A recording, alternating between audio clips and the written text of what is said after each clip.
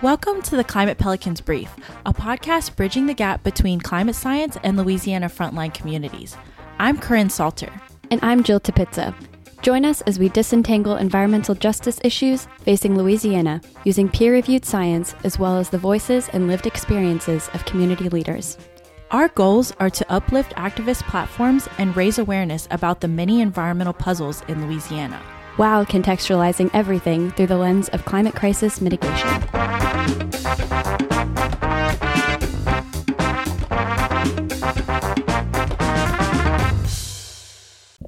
Welcome to another episode of Climate Pelicans Brief.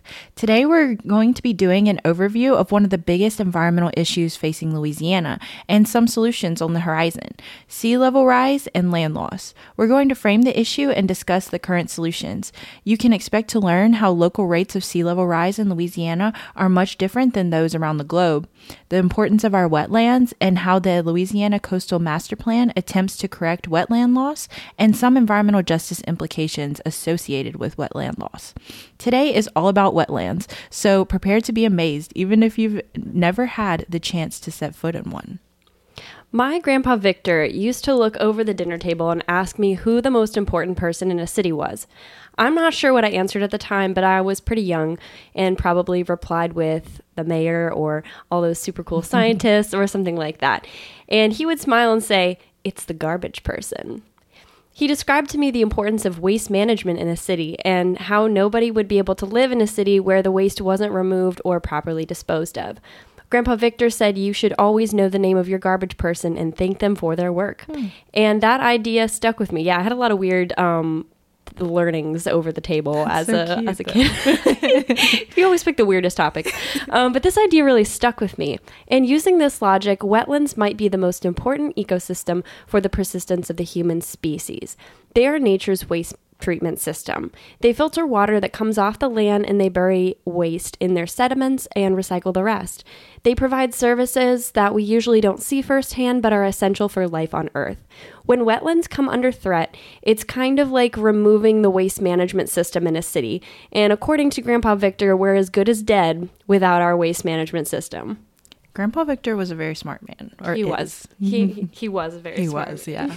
That's very sweet. I love that story. So I'm glad that he blessed you with that information, because that's just an awesome anecdote to share. Okay, so with all that being said, let's talk about some of the amazing benefits of wetlands. Most people have a general idea about how great wetlands are, but let's address two reasons for why they're so important to Louisiana, where climate change impacts are already well underway. The first thing that comes to mind about wetlands is carbon sequestration, the natural kind. And we've talked extensively about our climate problem, and our issue is that we have too much CO2 in the atmosphere due to the burning of fossil fuels. Well, wetlands suck all that CO2 out. They also use, bury, or recycle a lot of the nutrients that come off the land from fertilizers, which are terrible for the oceans that are just on the other side of the wetlands from the land, generally. They are natural wastewater management. Fun fact, did you know that cattails are one of the best plants for removing extra phosphorus, which is something that's in fertilizers that's maybe good for your garden, but really bad for overall ocean health? Cattails, or as I affectionately call them, typha, which is their genus, are all over our Louisiana coastal wetlands. And the guy we hire, Adam Sanji from Coastal Mapping and Sciences, LLC, to help our lab with fieldwork calls them vegan corn dogs, which just kills me. That's so funny. I love that. Whenever I saw them as a kid too, I would be like, "Ooh, yum, corn dogs! They look so good." Have you ever been into one? No, but I think I knew someone who did, and I was like, after that, never. It's like full of fluff. Yeah, I was like, "What is that fluff that's coming out of it? Like stuffing?" It looked like a stuffed animal. I was like, "What the hell?" Yeah, you need a lot of water to wash that down. Yeah, I don't think they swallowed it, thank God. But they were kind of an unhinged child. Excellent, we love that. Someone has tried a vegan corn dog, and the results are in. It's not good. But yeah, so we in Louisiana are actually living on top of a huge climate solution. Marsh plants, seagrasses, and mangroves, all which inhabit wetlands, lock up carbon from the atmosphere into their tissues and keep them there for long periods of time, like our own little CO2 scrubbers. Love that. So we covered carbon sequestration as a major benefit of wetlands to the climate. The second one I want to focus on is storm impact mitigation, which is very salient to us in Louisiana. Wetlands are very effective at slowing down storms and the storm surges that come along with storms. Having this living shoreline protect coastal Louisiana is more valuable than any levee, water pump, or other infrastructure measure in between us and nature. Wetland plants attenuate storms as they come inland, and they act as mops to absorb water that gets pushed up onto the land, in contrast to hard infrastructure that allows water to pile up and then slosh quickly in the opposite direction, which is actually called a seiche. So in contrast to that, wetlands absorb energy from moving water, which affords us storm protection. And there are so many more benefits to wetlands that we could talk about, and we will address them in later episodes, such as biodiversity, water quality mitigation, aquaculture, etc. But let's focus on these two, the carbon sequestration and the storm impact mitigation, for the time being. So for now, keep in mind that wetlands are globally important ecosystems and locally important heroes. Yeah. And let's move on to what happens to them as our sea levels rise. Yeah, so wetlands are some of the most important ecosystems on Earth, but we're losing them really fast. Louisiana contains about 40% of the wetlands in the continental United States, but it has suffered about 80% of the total U.S. wetland loss. This means that wetlands in Louisiana are more vulnerable than they are in any other place.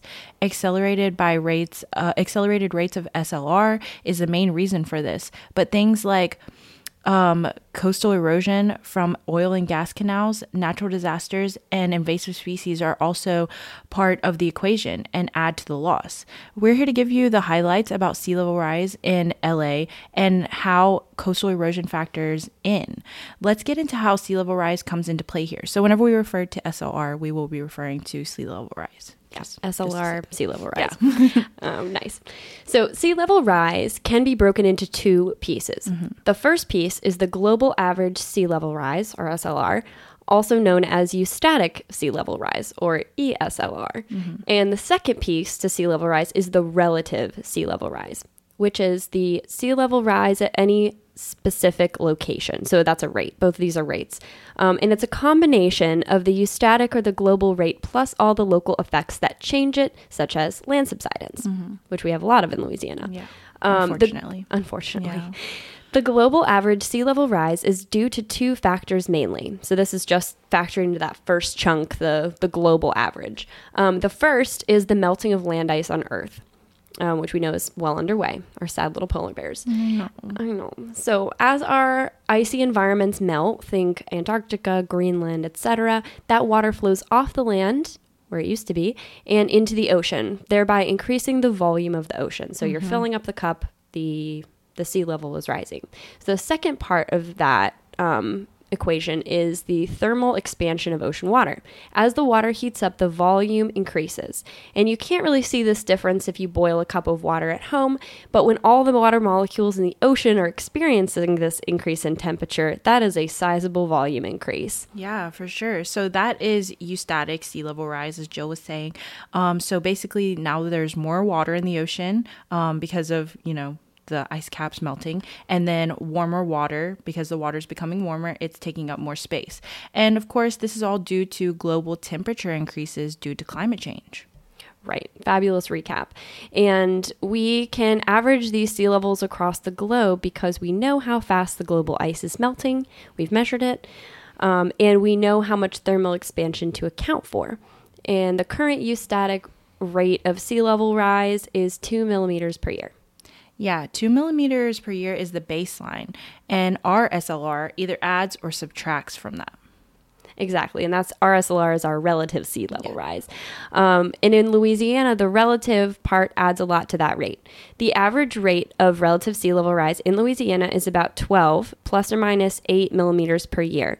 So not only is that rate way bigger than the global average of 2 millimeters per year, but there's also a lot of wiggle room. So that gives us a range of 4 to 20 millimeters per year. But I've also heard in areas closest to the Mississippi River outlet, it can be as high as 35 millimeters per year. Wow. Yeah. So huge difference, and 12 millimeters might not seem like much, but when you consider the low grade of the land in Louisiana, 12 millimeters of vertical sea level rise leads to the sea claiming lots of land, tons of land each year, on the order of thousands of square kilometers. Yeah, on any given year, like hundreds of thousands of square kilometers can be lost. And most of that land loss is currently coming out of our wetlands, which, if you ask me, is one of the worst places we could be losing it from right now. Yeah, so with that being said, I really want to know more about what makes relative sea level rise in Louisiana and wetland loss so much higher than anywhere else. Oh, and don't I want to tell you about it? We've got a few reasons for this, and they can all be separated into major categories of either land subsidence or coastal erosion. So think of like land subsidence. The land is physically moving down. The sea level, as we know, on a global average is moving up, which makes that rate much bigger. Right. And coastal erosion is kind of pulling things off the top layer. Right. So that's also factoring in it. So let's go down the list, and you might be surprised by what you hear on this list. All right, we ready? Yes. Okay, Ready. We've got a few items here. First one, subsurface fluid removal, which is basically a fancy way of saying drilling oil, gas, and water out of the earth. When you suck out the liquid from the earth, the local geology remodels itself to close in on space. Yeah, that makes sense. So, like, to provide an example, if you're drinking a milkshake and the cherry on top represents your house on top of land and the milkshake is the fluid, if you continue to drink through the straw, your house subsides. So, like, kind of whenever you're, like, drinking a milkshake and you have, like, whipped cream that's, like, separating. Yeah, exactly. And, like, the milkshake beneath is, like, what you're drilling out. Once that milkshake is gone, like, the whipped cream itself is not as strong. Like, it doesn't have anything supporting it underneath. So it's basically just like this flimsy little like film over the top that just eventually is going to cave in. Exactly. Yeah. And we drill oil and even water, but like, let's focus on oil because it's the big one. Right. Like, we're drilling oil on the earth and we're not really thinking about, you know, like that volume. Yeah. Like, where are we taking that from? Right. That's coming out of the earth, y'all. Exactly. It's moving Louisiana physically down down into the sea. Yeah, that's why so many areas of Louisiana have had so many sinkholes, and why they've had to have, like, for instance, like in Bayou Corn, where they had like that huge sinkhole, they had to evacuate like quite a few homes, and it was like quite a huge loss for a lot of people. Right. Yeah. We're talking about sort of these like generalized rates of subsidence, but it is worthy to note that like it is not an even process. Right. These things happen in like sinkhole form. Yeah. Like, these things happen in, you know, unstable geological events, which we don't need any more problems here. Right. We don't need to add to that problem. Let's not invite that. Yeah. Okay. So are we ready to move on to our Yes. second line item? Our second reason for land subsidence and coastal erosion in Louisiana is sediment compaction. And this one is natural. Sediment that flows down the Mississippi River and deposits at the mouth of the river is extremely heavy. If you've ever tried to pick up a bag of sand before, you know this, right? Yeah. Like sandbags trying to... Yeah, we've all been there. So we know that even that small amount of sediment is really heavy. So think about that on the scale of what's being brought down a river. So since the river is always flowing, the sediment is constantly piling up and weighing down what's underneath it. Yeah, and this is like, you know, a natural process, like Jill said. It's like a dog pile of sediment. The river landscape is constantly trying to change. The current river delta is only about 7,000 years old. That's pretty young in terms of geology. And the river naturally adds sediment to the surrounding area and wiggles and changes shapes over long periods of time, which is super cool. Love that. Yeah, like we think about the river as like this unmoving thing, but it's really because we've levied it. And if we let it just kind of move and shake and whatever, yeah, we're going to talk way more about that in this episode and others. But yeah, the natural, like we are living on this baby delta. It's so cool. We expect it to stay here forever for us, but it's actually like the data shows that the river's actually trying to move. Yeah. It's trying to move, I think, north. I believe but it. We're not letting it. That's the thing, is that like humans think that we have this like ability to like, you know, geoengineer our way around things and basically like create this separation between ourselves and nature and create this civilized society that is not so connected to nature. But honestly, like, nature is more powerful than us. Like, we can't stop it as much as we think that we can, and we engineer our way around it. It's unchanging, it's unwavering, and it's way more powerful than we are. Go off. Okay, so we've been through subsurface fluid removal. Yep. We've talked about sediment compaction. The third one is oil and gas canals. Now, this one is interesting, and it goes under the heading of coastal erosion. So we're not really talking about like the drilling activity. We're talking about the canals that are dredged. The oil and gas industry has irrevocably altered the landscape of the marsh by digging canals through it so that it can get all their equipments and tankers, etc., back and forth. And I'm not sure who allowed this in the first place because they dig them straight through the marsh, but shame on them. These canals fracture the marsh, so you're literally cutting them up into little pieces, allowing salty water and storm activity to rip more quickly through the marsh, tearing it up even further and widening the existing holes in the marsh. And just as an example, Hurricanes Rita and Katrina together resulted in 513 square kilometers of marsh lost. And to put that into perspective, just a little under 4,000 square kilometers of marsh were lost between the years 1930 and 1990. So over the course of 2 storms, oil and gas canals alone allowed the destruction of 13% of what was lost over 60 years. Wow. So like that's a really heavy contribution to coastal erosion. Yeah, I mean, yeah, basically just like Swiss cheese marsh is what they're creating, and that's more vulnerable to loss. Those marsh edge lines are the most sensitive parts of the marsh in terms of loss. So if we are literally like digging these canals through them and creating more of that, then the marsh gets lost even faster. Also, people love to not talk about this reason for marsh loss because it supports the greater scheme of oil and gas being detrimental to Louisiana. Yeah, people hate to listen to that, or they don't. Yeah. They're not really first. It's not the first thing to get brought up. Yeah, sometimes it seems like marshland is really thought of as like this nuisance, but genuinely it's such a powerful ecosystem that has protected us for this long, and feeding into the narrative of oil and gas being good for us is just completely detrimental to everything we have going on in Louisiana, even our livelihoods. Right? Like I read an article in The Advocate the other day that was, I think it was a couple of weeks ago. It was about the coastal master plan and like how coastal erosion and land subsidence happen in Louisiana. It was very informational. I'm glad that they're getting that info out to the public. Cool. But I was like, where's the narrative about how the oil and gas industry has shaped this land? Right. Because it's not just it's causing like huge damage, and it needs to be factored into the equation. And there's studies out there that support it. We got plenty of data, but we need to like make it more normalized talking about oil and gas. Normalize it because and how it has impacted the physical geology of Louisiana. Right. It's done so much to undermine the great lands that we have, but then also our community resilience as well. So like we can't be resilient if they're literally chopping up the thing that protects us, the natural gifts that we have that literally protect us from flooding and from hurricanes. And that's a good point that you bring that up too, because even whenever I think back to being in like geography or just any sort of science class back whenever I was in high school or even sometimes in undergrad, that was something that we did not talk about, was how oil and gas did this. Like we talk about how we're losing land and so much to coastal erosion, and we'll hear things like, oh, there's this plan to send all these Christmas trees down the river to like keep building. Which like by the way did happen. Yeah. It's a thing.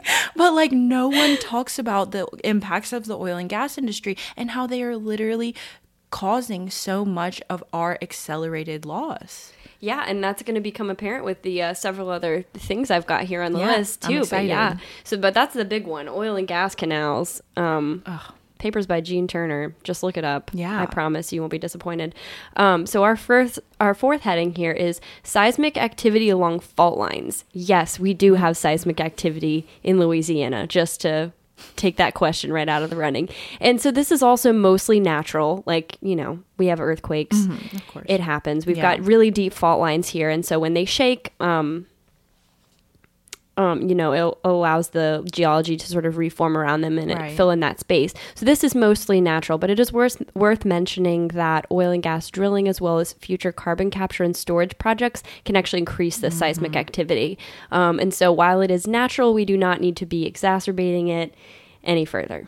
Yeah, so go and listen to our episode on CCS, carbon capture and storage, to hear a little bit about how that can affect seismic activity. Yeah. So the bottom line that we're getting here is that you really shouldn't mess with your natural geology. just let rocks be rocks. Let them be rocks. That's all they want to be. Right. That's all they can be. That's all they should be. Right? Like, just don't get in there. Yeah. Leave it alone. Leave it alone. Leave it underground. Okay, so the next bit is invasive species like nutria. So this goes again under the coastal erosion, not the land subsidence category. Invasive species like nutria, and I've got to admit, these guys are really cute. If you've ever seen a nutria, I know not a lot of people feel that way. That's so funny. But I think they are precious, and they are rodents. And the damage that they do to the marsh is definitely not cute. Yeah, definitely. Nutria were introduced in the 1930s because people like to farm them, skin them, and wear their fur. But a few of these critters escaped fur farms, and honestly, I don't blame them. Right. And now they're everywhere. And their favorite snack, the roosh. It's not the vegan corn dog. It's the roots of marsh plants. Yeah, so that's funny that you say that nutria are cute, because I've just like grown up being in Louisiana, people just being like, nutria are the devil, and it'll just show these like evil pictures of them with their like orange buck teeth just like poking out, and it's like, if you see them, get rid of them. Yeah, I mean, I think their tails go for like $5. Yeah. At this point, like you need a permit, but you can still hunt them. Yeah, you can hunt them and make money off of them because of Yeah. how much they're causing, issues. I've never even heard of a nutria before moving here, but you're right. That's so The funny. narrative has been like, they are the devil. Yeah, like I remember seeing them in textbooks, and it's just like a photo of them in the corner, and they're like, they have their demon eyes with like their orange buck teeth poking out. I see them and I'm like, oh, it's like a beaver without a front tail. That's so funny. That's so wild how like, our upbringings just like change your perception of things like that. It's so funny. Hilarious. But They yeah. make dog treats out of them. Oh, really? For whatever reason, they only have blueberry flavored, as far as I've ever found. And I honestly, I'm glad that I can buy them because I don't eat meat. So I'm like, but I can buy it for my dog. She eats meat. So I bought, honestly, I've never smelled anything worse. Oh, I can It imagine. smells really bad. Sounds awful. They flavor them with blueberry. I can't tell what's worse. Okay. I'm like, why did you do this? You know what? That's so It was a funny. decision that was made. Blueberry It's not doesn't my fix area. everything, And we would all do well to remember that. We must. Okay, so Back about nutria. So nutria rip up the roots of the marsh plants, and the marsh plants are the things that are holding the marsh in place. The roots provide stability and extra storm protection, but now they're basically filling the bellies of furry rodents that people brought here. Yeah. Okay. So nutria, invasive species, don't release unknown wildlife into your you never know what's going to take. Just like as a general rule, just like if it's don't not do it. from that area, if it's not native to that area, Don't put maybe it there. just don't do put it. it out. Just resist the temptation Resist to really the urge. This applies to plants as well. Yeah, plants as well too. Especially. But yeah, that's another topic for another day. Right. So moving on to another thing that increases coastal erosion in Louisiana, and that is levees on the Mississippi River. And I'm thinking this one might surprise you because most Louisianians see levees as a good thing. Exactly, Right? yeah. Many of us have been having a levee is the only thing standing between us and water that would be enough to drown us or level our homes, so we get it. However, what if I told you that building a wall might protect us from storms, but at the same time it will slowly cause us to be more vulnerable to those same storms? And here's how it works.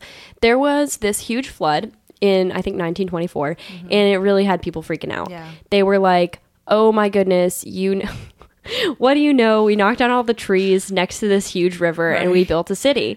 And then the river overflowed, as it has been doing for thousands of years, and it damaged all of our stuff. And we're just flabbergasted about it. So how about when we build this city, by the way, in the exact same place that we built it before, we put up a huge wall between us and the river. That ought to fix it. Wipes hands together.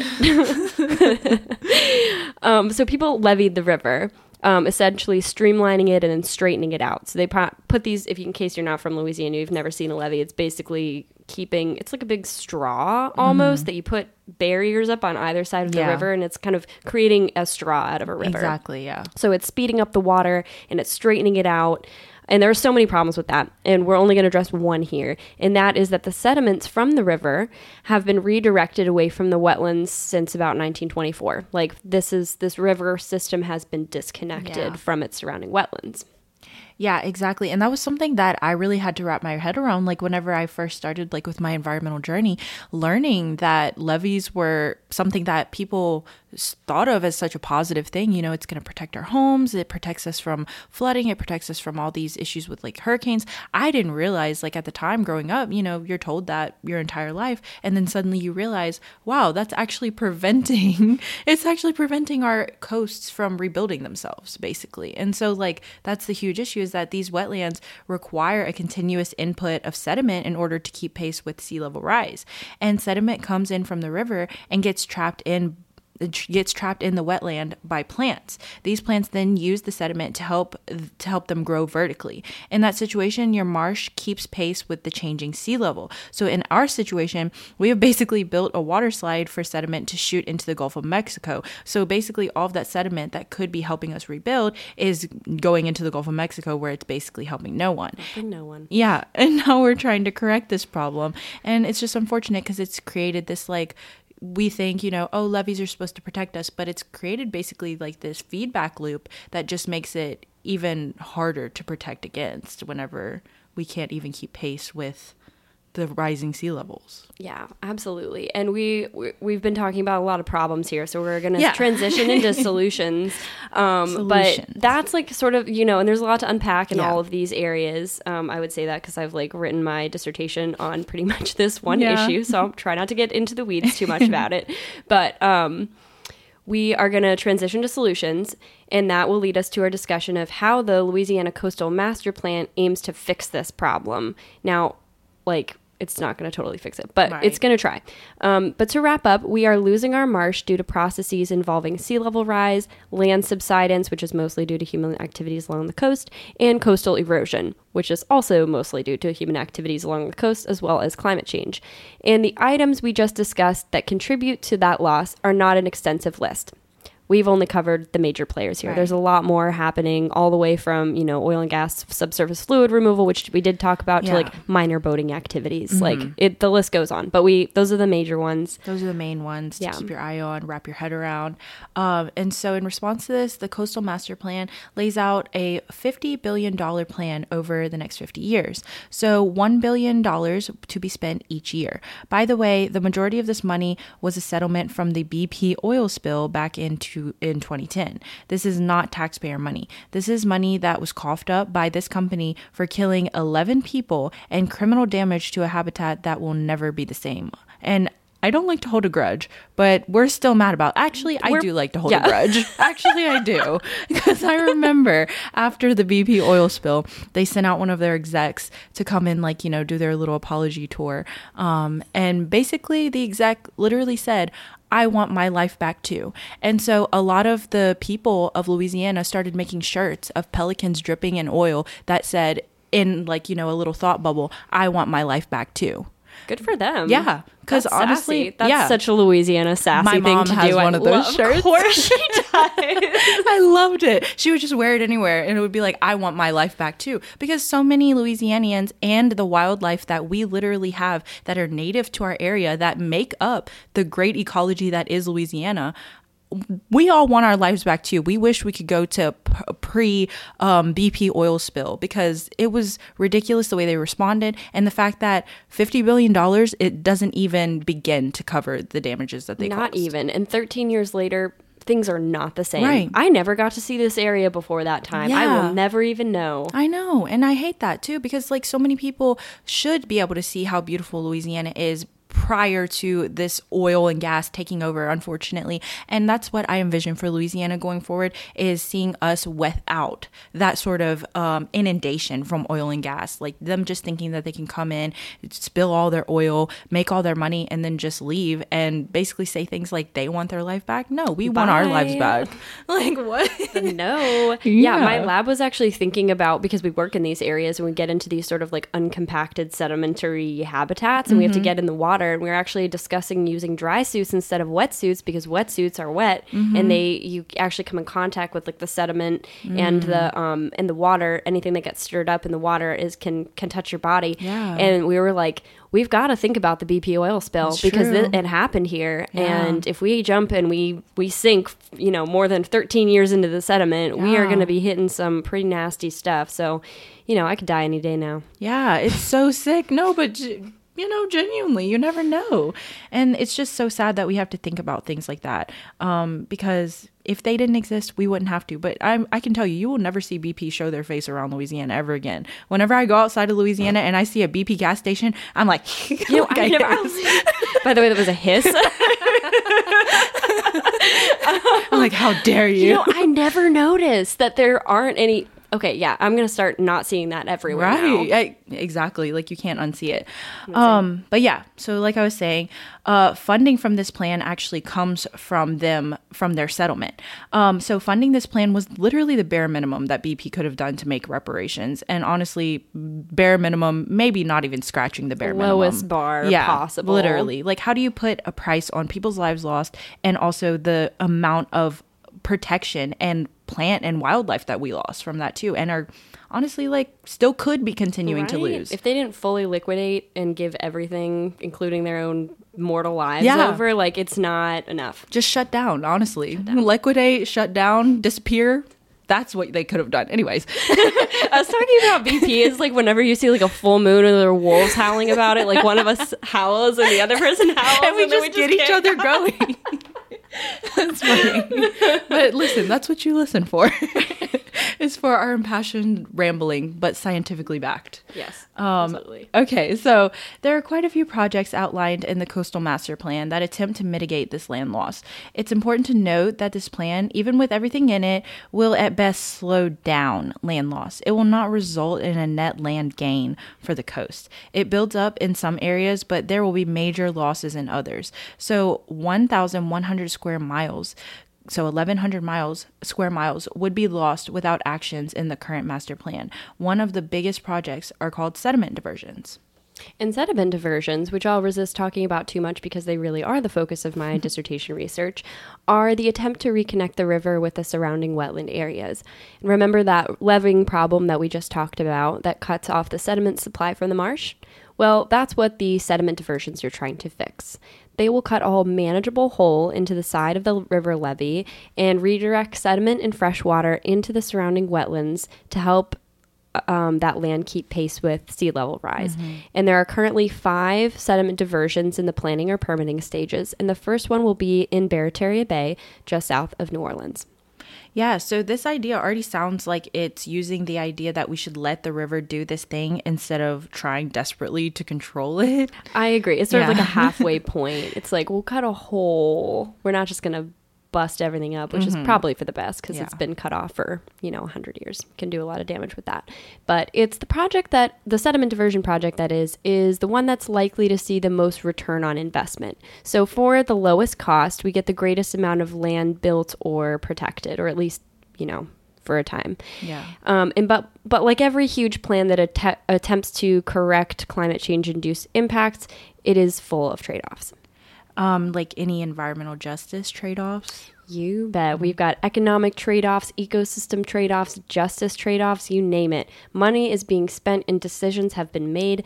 There are 2 things that are considered central in the Coastal Protection and Restoration Agency, which is the state agency appointed to make these plans and see them through. The first important thing is the economy. Of course, that always comes out on top. Yeah. Not that it's not important, but we'll get into that. Yeah. The need to protect the economic interests of Louisiana above all, which means that we need to keep New Orleans from going underwater. So that's central piece number 1 is the economy. And the second thing that they're holding very central is land loss. Their goal is to build up the land and or prevent it from being lost. And everything after that is secondary. It's all about how much sediment can we get to stick, how much sediment can we direct to these areas. It's all about land. So with that being like the primary focus, the primary goal, that kind of means that like marine mammal morality is secondary, impacts to oyster folk are secondary, ecosystem-wide implications are secondary. New Orleans is important culturally and economically, but many of these projects, especially the ones that involve hard infrastructure, prioritize New Orleans at the expense of other places. We've decided to build diversions and other structures in places that strategically preserve the economic centers of Louisiana. This makes sense from a government standpoint, but we take a little issue with the way these decisions are being framed. As we navigate a world under climate change scenarios, why are we still prioritizing the economy over human life? The people who stand to lose the most are typically in rural areas that don't provide a huge, large tax base. It's not that we're taking issue here with the coastal master plan or anything specifically in it. Like, we are pro coastal master plan, but we just like to pose the question for us to all think about together. Where is the justice for these parts of Louisiana that don't make money for the state? Are they less valuable? Where's the justice for these human communities that have been living in a sacrifice zone for the past century? If they aren't a priority before we start making huge strides in this restoration project, how can we expect them to ever be a priority? Boom. Yeah. And that's where we're ending, kind of. Right. So yeah, food for thought there for all of us to think about, because we will revisit this issue. This whole podcast episode was just kind of framing this. There's so much more to unpack there. So much more, for sure. Yeah. So thank you for tuning in this week, Pelicans. We hope that you learned something. And now for our favorite part, our Caucus to action. And we've got a little story for this one. Ooh. This week, I was out doing fieldwork in Barataria Bay, so where the site of the first diversion is to be built. I've been working there for almost 5 years now, and our team spotted and reported an oil spill. Honestly, this made me so angry. We came upon it and we were like, what is that thing? What is that smell? Right. And we had been seeing dolphins and birds all over the place all day. And they had been actually coming up to us in the water. The dolphins, they were like, I was within like 10 or 20 feet of a dolphin. Like the pod would come up there, just being so playful. But all of a sudden, like, we weren't seeing them anymore. And we saw this crazy thing in the distance that was just like spewing oil. And it turns out it was just like a well that had been not operational for a really long time, and it was causing this damage. So, we went through the appropriate channels. We tried to get as much attention for it as we can, because like, it's not like we like attention, but drawing attention to these environmental issues that are typically ignored is the only way we're ever going to get justice for them. So we went through that whole rigmarole, and we were able to figure out that the company responsible was called X-Tex Production Offshore, a Covington-based fossil fuel company that had over 5 similar spills this year. So small scale, but like when you're looking at it in person, it is like, it's really going. Like, I think the Coast Guard way underestimated the barrels of oil spill. They also estimated it before they capped it. So I'm thinking it was way more. And these things are always underestimated. It was estimated at like 10 to 15 barrels, but I would say it was maybe 10 times more than that. It was crazy. Because it's continuously spewing at like for however long it's over been doing 48 hours. That's like from wild. when we noticed it. Yeah, from when y'all noticed it just alone. And it had been reported previously, but we don't know when. Oh, wow. Yeah, not sure. So these people, this company has left old leaky wells all over coastal Louisiana, has not properly decommissioned them, even though they haven't been operational since about the mid-1990s. Those wells, not the company. The company is doing fine. Not for long. And now they're causing heinous explosions and killing wildlife and oiling the marsh. Just like we talked about with the BP oil spill, just a smaller scale, but it's happening. It's more frequent. A lot of these go unreported. A lot of them are under the water. You can't see them. This is just one that happened to have a boat full of environmental advocate coastal scientists go by. Their worst nightmare. This is their worst nightmare. It's the worst thing that could have happened for them. But I'm gonna tie this up because we're gonna let you know what you can do to help us here. But this is criminal. It is. Like, what they did was criminal. So please help us by calling attention to this spill. We've got social media posts on Instagram. So this week, our call to action involves calling attention to this spill. Yes. So please go on our Instagram and share one of our posts or articles about it. There's some articles that were written about it by some journalists, and we've got pictures, we've got labels. Just take something and post it. create it. Creating this kind of public display helps us ensure that this company is held accountable for their crimes. Without this pressure, these agencies that oversee the cleanup will often sort of dial back. Yeah. They don't have the pressure to create that justice. They need people to really push it. So let's push it, everybody. So share with one person, share on your Insta story, share in any other way you see fit. So thanks, y'all, and we will see you next week. Thank y'all.